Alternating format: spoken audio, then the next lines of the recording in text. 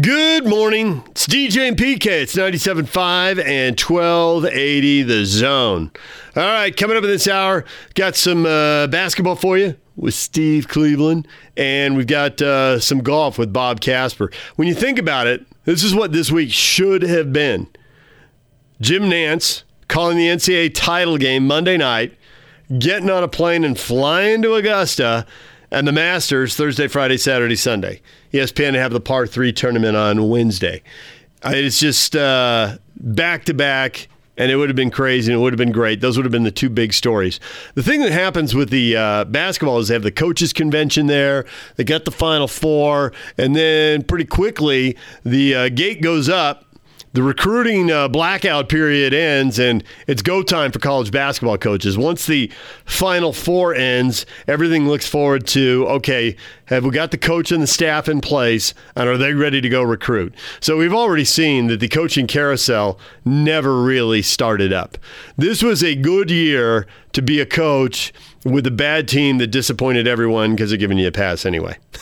So nobody's turning over there. The whole recruiting thing's really interesting because you're just not seeing guys play. And I think there's multiple questions that coaches have to answer now that's hard to answer. Who's improving?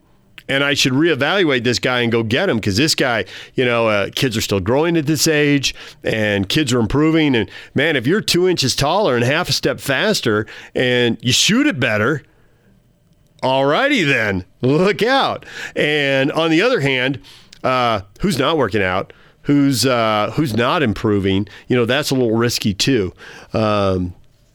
And how do you figure all that out? So we talk with Steve Cleveland about that coming up in the next segment. And then you got golf. Rescheduling. It started breaking Sunday, and it was breaking Monday during our show about the PGA coming out with new dates for August at Harding Park for the PGA Championship, which historically has been in August, but was moved to May partly to create room for the Olympics and partly to create room for the new the Olympics. Obviously, there'll only be a conflict every 4 years, but also to create room for the playoff and to avoid the NFL.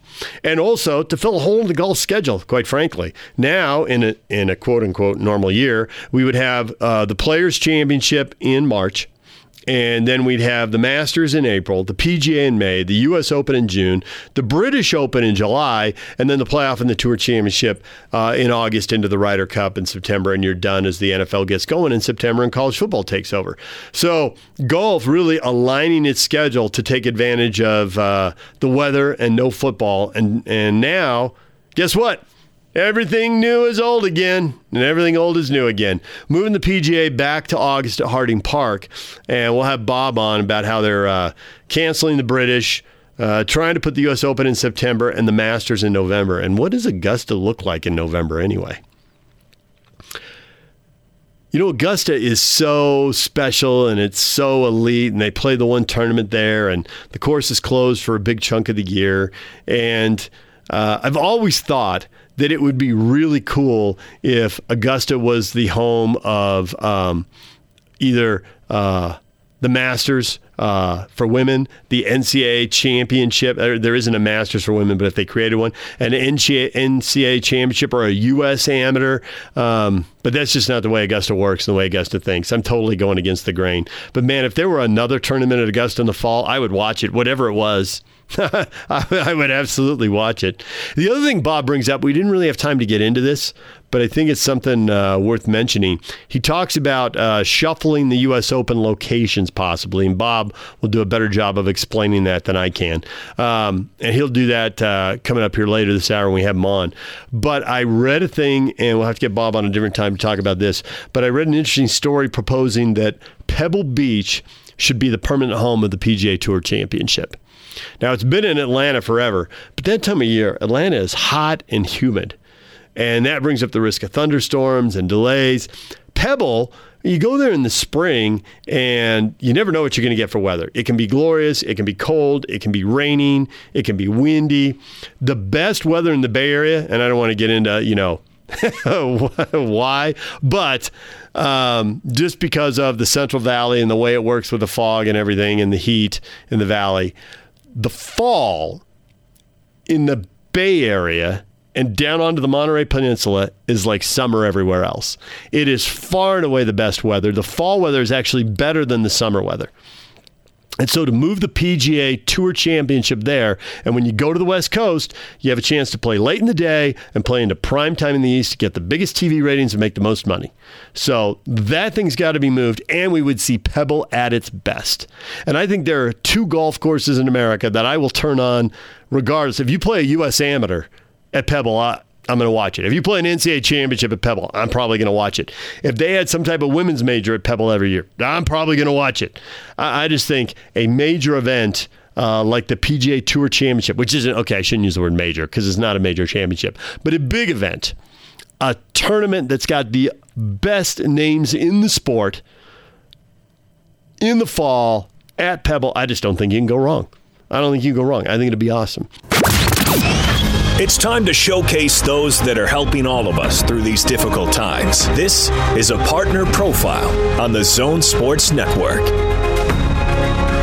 Ned Siegfried joining us from Siegfried and Jensen. And Ned, I assume lawyers are like everyone else. They're still working, but now they're working from home quite a bit more. Am I right? That's exactly right, David. We have probably 2/3 to 3/4 of our people are working remotely. A few of us come into the office, like myself, but the vast majority of our office is either working remotely full-time or a few of the staff come in the morning and we have a shift changeover, and then a few more of the staff come in the afternoon just to kind of keep the basic functions of the office going forward. Don't you do a lot of your work on the phone anyway? Quite a bit of it. The keeping in touch with clients and so on and so forth. We've got it set up so that our receptionists can actually. We've got all our calls forwarded so that if a person is not in the office after about 5 seconds, it starts ringing to their cell phone. And then if they don't pick it up on their cell phone in about 15 more seconds, then it goes to their voicemail. So we're able to answer all the phone calls remotely and transfer them to people at their homes. And so we feel like in the 3-4 weeks we've been doing this, we've got most of the bugs out and are able to, if need be, if the state were to go on lockdown, we could take everything remotely if necessary. So we all watch sports, Ned, so we've all seen your ads, and usually in the ad there's a shot of a couple potential clients sitting with the lawyers, and you're talking about the process the first time you come in. So that one meeting is usually face-to-face. How do you handle that now? Well, we can do that over the phone as well. We can take all the information from the potential client over the phone. We can do just like we've probably all done signed mortgage papers electronically. We've got all of our intake or new client documents, fee agreements, HIPAA forms, et cetera. They can all be signed electronically by just sending those documents out to the potential client in their home. We've even got it set up so we can do a remote notary, which is really kind of a new piece that we've kind of been forced to find out about and implement just this last month. So we don't have to meet with the client at all in person. We can keep track, keep in good touch with them over the phone through email, through text, and so really we can continue to provide the same level of service to a client, even in spite of not being able to do the face-to-face anymore, at least until this scare goes away. Now, everybody knows you and your partner are big sports fans. How much are you missing sports? Oh, it's horrible. I guess you just don't realize what a big part of our live sports is until it's all taken away. And it's, we move from season to season, from football to basketball to baseball and golf and so on and so forth. But to have the plug pulled on all of it at one time, I've never gone off drugs or heroin, it would probably be something like this, with absolutely no medication to help take the pain away. And, it's kind of funny. I was kidding my son, and last night he's all hyped up about watching this Y2K, with Donovan Mitchell and everybody. And I guess that's some minimal relief to maybe a millennial or a video gamer, but it doesn't give me much relief. I'm just on edge, so to speak, waiting for the sports seasons to come back. Well, Ned, we appreciate your support at Channel 2 and here at The Zone and probably at several other media outlets across town as well. Where do people find you if they need your help? It's the same as always. The phone numbers or the SiegfriedandJensen.com website. So we're literally, DJ, we're just as easy to get in touch with as we've ever been. So just the same old ways. We've obviously alluded to. We spend enough money supporting various TV stations, radio stations, and to get our message out there. So just get in touch with us the same old way. All right, there it is, SiegfriedandJensen.com. And I hope you're tracking Mitch's phone so he's putting in 40 hours a week just like you are, nose to the grindstone now. Of course, he's probably tracking your phone too, huh? Yeah, I imagine. Try to keep an eye on each other. Yeah, I thought so. All right, Ned. Okay, see you guys. All right, thanks, Ned. All right, Ned Siegfried joining us here. Siegfried and Jensen. You can find him online at SiegfriedandJensen.com. Coming up next, our basketball insider, Steve Cleveland. Stay with us. Take the Zone with you wherever you go. Let's go. Download the all-new Zone Sports Network app on your phone and get live streaming of the Zone as well as podcast editions of every show. From Salt Lake to Shanghai, Provo to Portugal, or Ogden to Oslo, wherever you go, we'll tag along. Let's go. Download the new Zone app by searching Zone Sports Network wherever you shop for apps. It's the Zone Sports Network app from 97.5 1280 The Zone and the Zone Sports Network. DJ and PK, it's 97.5 and 1280 The Zone. And we are joined right now by our basketball insider, Steve Cleveland. He joins us on the Sprint special guest line. Sprint, making it safe and easy to get what you need online. Visit Sprint.com for online services and local store availability. Steve, good morning. Good morning. Steve, there was a hilarious conversation last week after the show when Jake told me that you said, well, yeah, come on, but what are we going to talk about? And for whatever reason, the way he said it just broke me up. And the thing is, I had a couple things I knew I wanted to talk to you about last week, but when you dropped that Austin Ainge scouting story and going into the analytics and the eye and then reducing everything to just a number, but then him watching and seeing individual things in the game that had to be fixed, that was fascinating. We don't get that out of coaches or ex-coaches. They don't usually talk about that kind of stuff. And if there had been games, that story probably still wouldn't have come up. So we've just got to randomly talk to you because we don't know what you're going to blurt out that we find fascinating. Well, yeah, I guess you spent 40 years doing something, 38 years doing something. You've had a lot of experience, and some of them really embarrassing, some of them really good, and some of them not so good. But, yeah, there's usually a story applied to something. So, no, I appreciate you having me on, and hopefully we can find something to talk about today.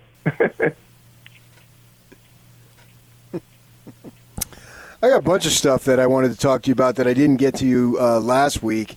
And one of it is the situation with the college coaches now with the recruiting. You know, we had on Mark Pope, and he was talking about how obviously he's never offered a scholarship to anybody without seeing them in person. And recruiting has to be done right now, but it's being done under circumstances that most likely no coach has ever really done it in the manner that they're doing it now. if you're recruiting in today's world, not being able to go out, and we're not having these spring and probably maybe not even these summer tournaments that we have in Vegas and Atlanta and New Jersey and all these places, how are you going to be able to approach recruiting, or how would you approach recruiting to make sure, because at some point the season's going to go on and you're going to be held accountable for winning games? Well, I think it'd be a lot easier today to do it than it would have been when I was coaching, just because of technology, and whether it's Synergy or whatever organization that collects data and video for high school, college basketball, NBA, everything. So I think there's access. I think your starting point is personal references, talking to coaches, talking to their summer coaches, talking to opposing teams' coaches, just to get their sense and a feel for the young man, if in fact you'd never seen him play, and then you'd want to get film, and it does make a difference to see somebody in person. You can see how they react in certain situations, and sometimes film doesn't depict that. But that would be the starting point for me. I think that the way the NBA does it, and dealing with enough guys that the NBA looked at and had conversations with assistant coaches and GMs and so forth.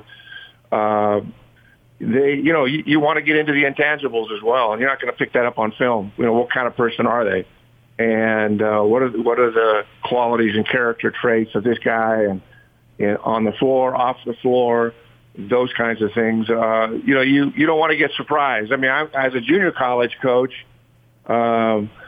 Sometimes you just had to take the word of somebody, and it was late. It was June, July, August. You're trying to pick up a guy or two, and his numbers are great, and then you get him in, and you realize, whoa, this is not a real good person. And we're going to have some character changes here, or they're not going to be able to survive. So I think today you can get a lot of those the intangible reports from people that have watched them, but you got to get on the phone, and you're texting and doing things of that nature. And then rely a lot on film.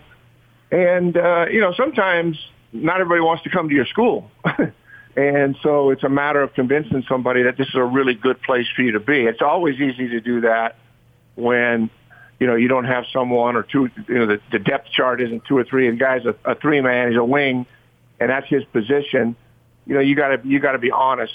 It's, I think one of the mistakes that a lot of college coaches make that I saw during my time is they recruited more than they needed. And I think they feel like, hey, I'm going to stockpile, get as many guys as I can, we'll get rid of them. Well, all of a sudden that started being really a negative thing and impacting you with the APR, and all of a sudden you couldn't just get rid of guys. And when you have guys that aren't happy and they quit going to school. When they quit going to school, that impacts APR, and ultimately down the road it impacts scholarships and all the other things that come with it. So I think there are multiple resources to get the intangibles as well as the guys. I mean, it's always fun to go watch them play and to see them in the heat of the moment and how they respond. But you can do a pretty good job of that, and that may be what they're up against here, at least with this recruiting class. Younger guys, I don't think it matters right now because they've already been out and seen all the younger guys, but they do get better, and so it'll be interesting to see how that falls out. But I think there's lots of ways, lots of resources that they have. It looks different than it did a year, 12 months ago. Yeah, I'm really curious here if we're going to find out that this is really going to separate the really good talent evaluators and recruiters from the people who are kind of average, or if it's going to, because we're not going to know who's improving, if there's going to be a potluck random element to it, and people are going to get lucky and unlucky with guys because of things you can't know. How do you think this plays out with this class? Well, I think this class will be different in that sense, and probably the impact will be there will probably be some mistakes made if they can't have access to them all summer and they have to make decisions on late signatures, late signings, that it'll be a little bit dicey. And but I think it would really impact it more if this thing went on for another 7, 8, 9 months. Then now you're looking more at the unknown. I think most everybody that they've watched and seen and transfers and so forth, they got a pretty good idea. I mean, you're typically a college coach. I mean, I speak. I've been at different places, but I mean, at BYU, you're watching kids. You know, you're talking about kids that are young now that you're watching and realizing that they may not come play for you for 4 or 5 years. And so that you throw that into the equation of recruiting, and it can be really challenging, and you can make some mistakes. And everybody makes mistakes. They may not like to admit it, but it's a situation that everybody makes mistakes. The key is make as few mistakes as you can. And I think sometimes coaches get caught up in finding the best player for their team, the most athletic, maybe the most talented, but really what they needed is a specific role. And even though this guy may have been an overall complete player, there's somebody else that, you know, really can defend and can really bounce it and attack and whatever the needs you have. But I think you eliminate a lot of mistakes by recruiting young men that are good fits for your program and in your institution and the chemistry of the guys. Sometimes you bring in a really, really A-type personality when you already have a team of them, and it could backfire because when and I've coached teams. I mean, I remember coaching at Fresno City College, and I brought a young man by the name of Ron Solis to BYU with me. He was there a year with me. He was from Oakland, and he was a great player. And when he played, he was an A-type personality. And I got him because I knew he was a really good player. It was so hard for me to get him to play with Rafer Alston, who was a longtime NBA guy. And it took a lot of time. And it was worth it. But looking back on it, there were so many challenges and issues. And I didn't consider that. I was a young coach, and I just give me the best players I can get. I'll figure it out, you know, which is not a bad philosophy. But I think when you get to the highest level of college and college basketball, this is a transparent world, and that can cause more grief and more issues when you're constantly dealing with character issues in an environment where they get to see everything. And that what that does, not that you can't manage it, it's just a lot more stress for the coach. Yeah, not just the stress, because I think the thing that you're saying, that's been the number one issue Utah's program and why they haven't been in the NCAA tournament in 4 years is because of that very thing. They've brought in some guys, and we had Larry on last week, and then he's talking about some guys weren't good fits. And then they end up leaving, and now with the transfer portal, it's so much easier to go out, and that's why they end up this year with having virtually no upperclassmen because they had two or three other guys who would have been at this point and would have been the leaders, but they weren't good fits. And it's going back to what you're saying about having this character, having the right fit for your. And so it seems like since you're not able to be out on the road recruiting, obviously the way you did and are used to doing it, that this time around you should make absolutely darn sure you're getting the right kind of kid into your program because you have more time now to research. So in my mind, there's really no excuse for that. And I think that, and my thought for you is that you think that will be something that coaches will really hammer in on this year to make sure that they're not bringing in guys who have talent, obviously, but aren't the right fits. No, absolutely. And I think the thing that's going to happen more now than ever is that, you know, you may develop a series of questions and circumstances that you're on the phone or you're FaceTiming or Zooming or however they're going to do it these days, where they can see them face to face. Because talking to a young man or a young woman on the phone is different than I want to I'm going to FaceTime you if that's legal. I don't even know what's legal, not legal nowadays. But or get them in Zoom and bring them in and have a conversation, have a series of questions and scenarios. But I think the main thing is that when a head coach and a player understand the role that a lot of coaches don't want to talk about a role of a player because he's really talented, and even though he doesn't shoot the three really well, you believe as a coach I can develop that in him and so forth. When you have 3 or 4 guys that are just great shooters, and know that if he doesn't learn how to shoot it in the first 12 to 18 months, he's probably not going to be in our program. But the guy brings so much else to the table. I think that if I were doing this, my assessment of young people would be really transparent. I would have conversations we would talk face-to-face through the phone.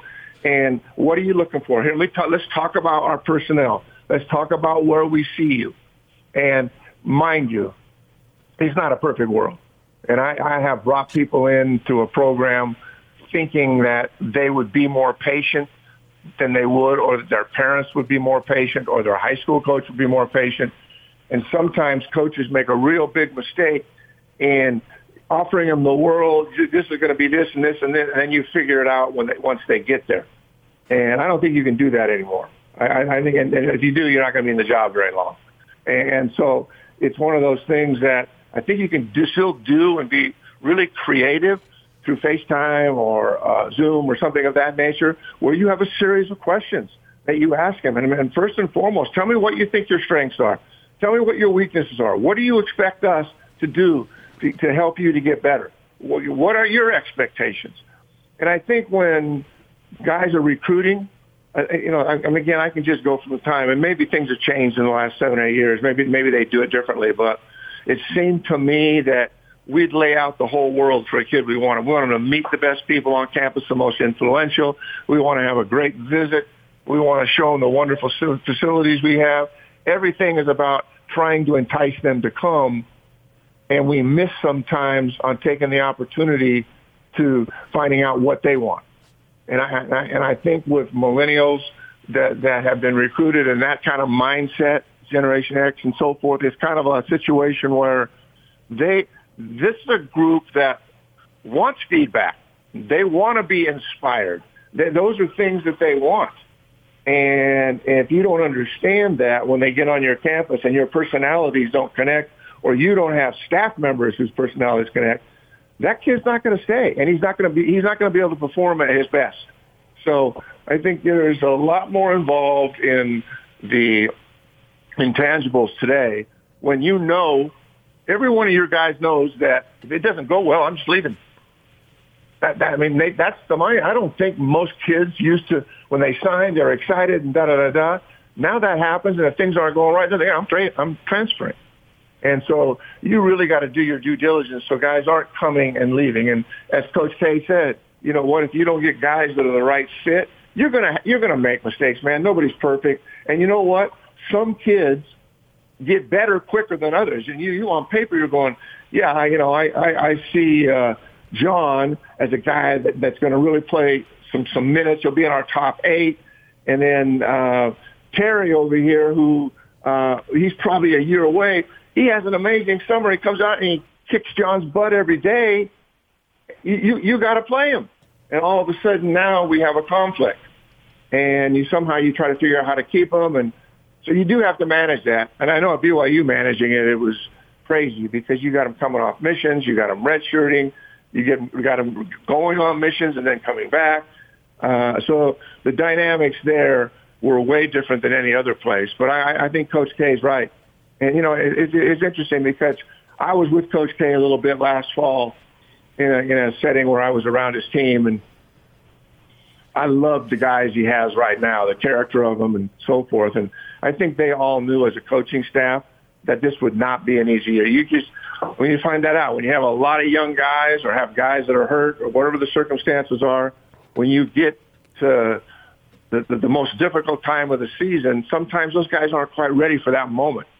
And I think the guys that he has in his program, if they stay and they're there, the core of that group with the guys they're bringing in, that I think they turn it around next year. I had a chance to kind of meet them individually and some of the players and felt like there was something there. And but there's no question the last couple of years that were challenging. But I think in my mind, my gut says that they have the character type of guys and the talent enough next year in the Pac-12 to be a force because of they're going to get some shooting, and they've really lacked having perimeter shooting. They need it bad, and I think some of the young guys, they did well, but that's not the expectation at the University of Utah. We know that, and they expect you to be at the tournament and competing for championships. So, but I think they do have a core group that could turn a corner. We'll see. Steve, as always, we appreciate a little bit of time to talk some hoops. Thanks a lot, and we'll talk to you again next week. Thanks, guys. See you. There's Steve Cleveland, our basketball insider. When we come back, Bob Casper, sorting out the revamped PGA. Could we have a live PGA Tour and PGA Championship? Could we have a live sports event in August? Yes, please. I'll take it. That's next. Stay with us. Take the Zone with you wherever you go. Let's go. Download the all-new Zone Sports Network app on your phone and get live streaming of the Zone as well as podcast editions of every show. From Salt Lake to Shanghai, Provo to Portugal, or Ogden to Oslo, wherever you go, we'll tag along. Let's go. Download the new Zone app by searching Zone Sports Network wherever you shop for apps. It's the Zone Sports Network app from 97.5 1280 The Zone and the Zone Sports Network. All right, the news has been breaking. You've probably been reading more about it, but late Sunday night, the San Francisco Chronicle and then Golf Digest and the Golf Channel started getting sources telling them, hey, the PGA Championship is going to be rescheduled for early August at Harding Park in the San Francisco Bay Area there. Actually, it's in the city proper. There was more reporting on that. Then the PGA came out with multiple dates, not a whole PGA Tour calendar, but multiple dates for major events like the Ryder Cup and 3 of the major championships. So we got Bob Casper on late in the show to explain what's going on and what Augusta might look like in November. Here's Bob Casper with PK and I. Bob, good morning. Hey, how you guys doing? We are doing well, Bob. So the news started breaking Sunday night, I guess, Sunday afternoon, Sunday evening, that the PGA Championship could be on at Harding Park. The PGA coming up with a revised tour schedule. Before we get into all the specifics, it seems like we're told something, but you can't really trust anything here more than a couple weeks out because everything is changing. And the people who are most educated on this, people who've studied, epidemics their whole life, say the virus makes the timetable. So with what we're about to talk about, I give people the right to change their mind as they get new information. That's better than, I've got new information, but never mind, I'm sticking to my old opinion. I don't really like that. So what level of confidence should we have that even if this sounds like a good idea now, it will actually be a good idea to go ahead and play golf in August, and we'd have at least something back on TV, some kind of sports and some slight return to something that resembles normal? Well, the interesting thing is, everything's fluid. That's one thing that we know that's happening right now is the fluidity of things that are changing. The models are changing with the pandemic every day, that kind of thing. So, the PGA Tour, it's interesting. Their goal right now is to begin again playing in mid-June. But you know what? We know that could possibly not happen at all. Another interesting thing is, guess where I should be talking to you right now from? Augusta National and getting ready for the Masters. Our plan was last week on Friday to fly out to Georgia to the Masters there in Augusta, Georgia, and see the final round of the women's the women's amateur event that they hold there, the Augusta National Women's Amateur. And we were going to see that, and we were going to see that on Saturday. We were going to see the drive, chip, and putt on Sunday, which has been canceled for the year, and then we were going to be at the Masters this week.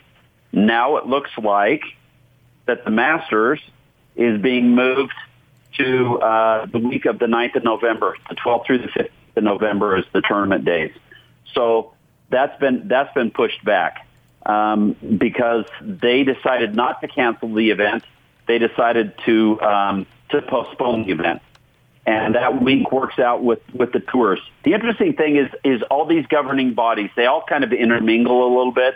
The RNA, the USGA, the Masters, all they have been on the phone every single day, talking with each other, kind of seeing projections of where things are going to go, that kind of thing. And the PGA Championship now, because of the Olympics being canceled, the PGA Championship looks like they're going to move to that date of August 6th through 9th at Harding Park in San Francisco. At least for now, that's what they're scheduled for. So in light of all the issues with the social distancing and the safety concerns that we have, how much concern would there be to put on a golf tournament without any fans? Because how many folks need to be involved in just staging a singular golf tournament, whether it's a major or not? Well, you know, that's why they ended up canceling the remainder of the Players' Championship. I mean, as far as the players were concerned, they weren't concerned with themselves because they're out on the golf course and they're able to stay away from each other, and you're out in the open, you're out in the fresh air, that kind of thing. A lot of guys weren't worried about that. What they were worried about is the support staff. The guys that are maintaining the golf course, the people that are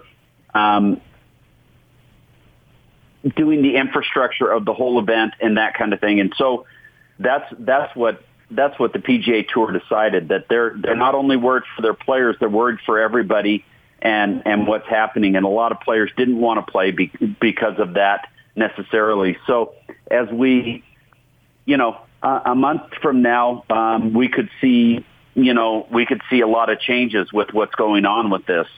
And if that's the case, if it's a seasonal type of pandemic, when things start to get warmer and hotter and it goes away and that kind of thing, then it'll be a little bit easier for them and for sports to get going again. The other thing is that we haven't seen sports for a long period of time now, and we're not used to seeing that. And it could be that as we go along and we get on top of everything, medications are working, we could be inundated with sports in the fall of the year, which would be kind of cool because everybody's going to get their fix again. So do you have any idea if players been playing and sharpness? Because we hear that when sports comes back, we've heard that, team sports are saying, depending on the sport, they need 3 to 4 to 6 weeks. College football coaches and ADs have been suggesting they really want 60 to 90 days. What do golfers need? How much are they doing right now? Well, there's a lot of golfers that have their own indoor facilities or simulators. I know I've seen Mike Weir practicing on a simulator. I've seen Tiger Woods, Ricky Fowler, a whole bunch of guys practicing in simulators. And so, guys can hit into nets. They can hit into those simulators in their homes, that type of thing that allows them to kind of keep fresh. I know some golf courses have been open, so guys have a chance to go out and walk a golf course and physically play and that kind of thing. So it just, it's golf is a little bit easier because it's an individual sport more than a team sport. And guys can stay active and do things in their homes. A lot of guys have putting greens out behind their homes, synthetic putting greens or regular putting greens. Some have them in their home, inside their homes. So guys can stay relatively sharp as far as what's going on with their teams. How strange and funky would it be to have a tournament with no fans? Yeah, I think it'd be kind of really weird. It's an arena. It's an arena where normally there's fans outside watching, people that are excited about the game of golf and love watching the tour professionals play. It would have been the same thing watching March Madness with nobody in the arenas to cheer on the players or NBA. So, I think once we get through this, I think my hope is that in August, if we're going to see major championship golf start up in August 6th through 9th at Harding Park, that we're going to see it as we would normally see it. At least that's my feeling, and I think, and I'm hoping that it'll go that way. A lot of these guys have grown up, though, playing on empty courses. I mean, just the only time you see these crowds, even the European Tour, I see guys standing in tee boxes, and you see some signage around them, but man, I see less than 10 people. Sometimes I don't see anybody else in the shot. So it's certainly different than a major, but majors are different than 98% of golf, it seems like. Yeah, it is. I've seen events played in different parts of the world, and I've played events in different parts of the world where there's just not anybody watching. You're playing in a tournament, and it's, you might see somebody around the 18th green or the 9th green or something like that, but they're not out on the golf course watching. So it would definitely be different. The other thing that was announced this morning is that there is a total cancellation of the Open Championship. They were thinking they were going to move it to September, but they've come out and done a full cancellation on the British Open. So recap for us then, Bob. We know that you just said the British Open is being canceled, and you've referenced a couple majors. How many golf tournaments do you think will be played in the calendar year that we're in, 2020, and then how many majors, and then the Ryder Cup? Okay, so as it sits right now, again, PGA Championship, August 6th through 9th. They were thinking they were going to play the Open Championship and move it to September, but that's been canceled now. The only other time that they've had the cancellation of the British Open was during World War I and World War II. And so that's we're in unprecedented time frame. It looks like the U.S. Open could then move into that September 17th through 20th date and be played at Wingfoot. They've also toyed with the idea of a couple of other options for the U.S. Open to be held later in the year, like in October. And both those venues, if two of those venues would be a possibility of going to Torrey Pines a year early or playing Pebble Beach like which they played last year. And both of those, because those tournament fields normally have 156 players in them. And so to get those 156 players around the golf course with short period of light, the days are shorter at that point in time, September, October, they would need to play two courses. So at Torrey Pines, you've got the north and the south course. At Pebble Beach, you've got those courses in the Monterey Peninsula. They would play those two courses at either venue. The first two rounds make the cut and then play, once they make the cut at the final at the host course. So that's a possibility for the U.S. Open. Ryder Cup looks like it's remaining on the schedule right now.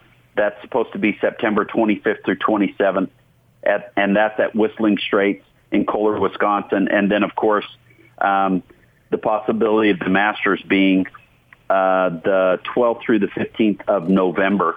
The cool thing about that is we'd have the Masters the 12th through the 15th of November, and then we'd have it again in April, which is only 3 or 4 months away. So we'd get a double dose of the Masters at the end of the year and also at the beginning of the year. Have you ever been to Augusta in November? What would the course look like? They get the golf course. They do all the major work on the golf course and everything during the summer months. The course is normally open from October through May. So once they're done in May, and the golf course is closed right now. I saw a great picture on social media yesterday with the gate closed and a lock on it. Augusta National is closed. There's nobody there playing golf or anything. So the golf course, they do all their work. They get everything ready. They overseed August, September, and then it will give it 2 months for the golf course to green up and be prepared and ready for November for the Masters. We wouldn't see a lot of the azaleas and a lot of the pretty flowers and stuff like that, but we'd see fall colors, which is kind of cool. We've never seen a Masters like that.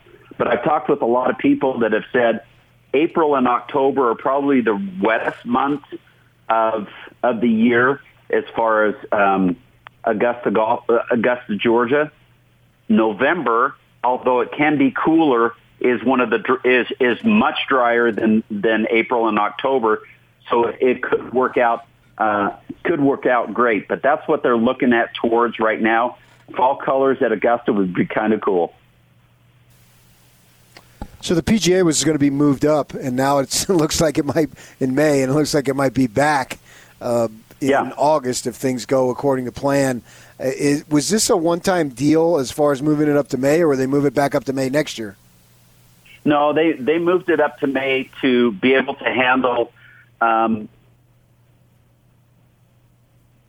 They moved it up to May to be able to handle the Olympics every 4 years.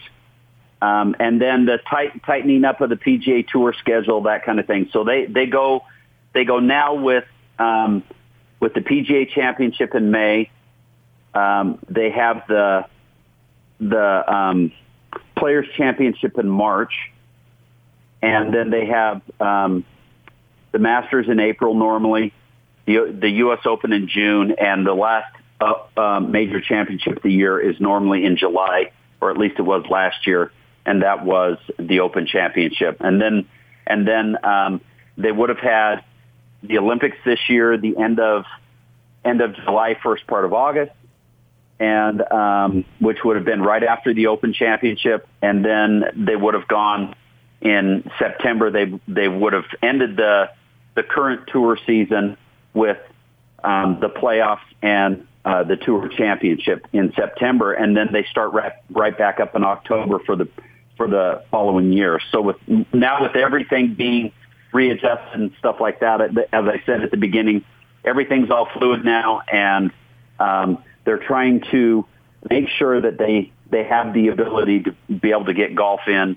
As far as how many tournaments on the PGA Tour now, I have no idea. I think everything now is geared towards trying to make sure they do the Ryder Cup, the majors, and then get everything in place to try to play as many events going into the playoffs and the Tour Championship. All right, Bob. Well, we appreciate you checking in as everything's evolving here over the course of a few hours, a couple of days. Thanks for dropping everything for us, and we'll talk to you again. Anytime, DJ and PK. Enjoy it. There's Bob Casper. When we come back, all the headlines. What is trending's on the way.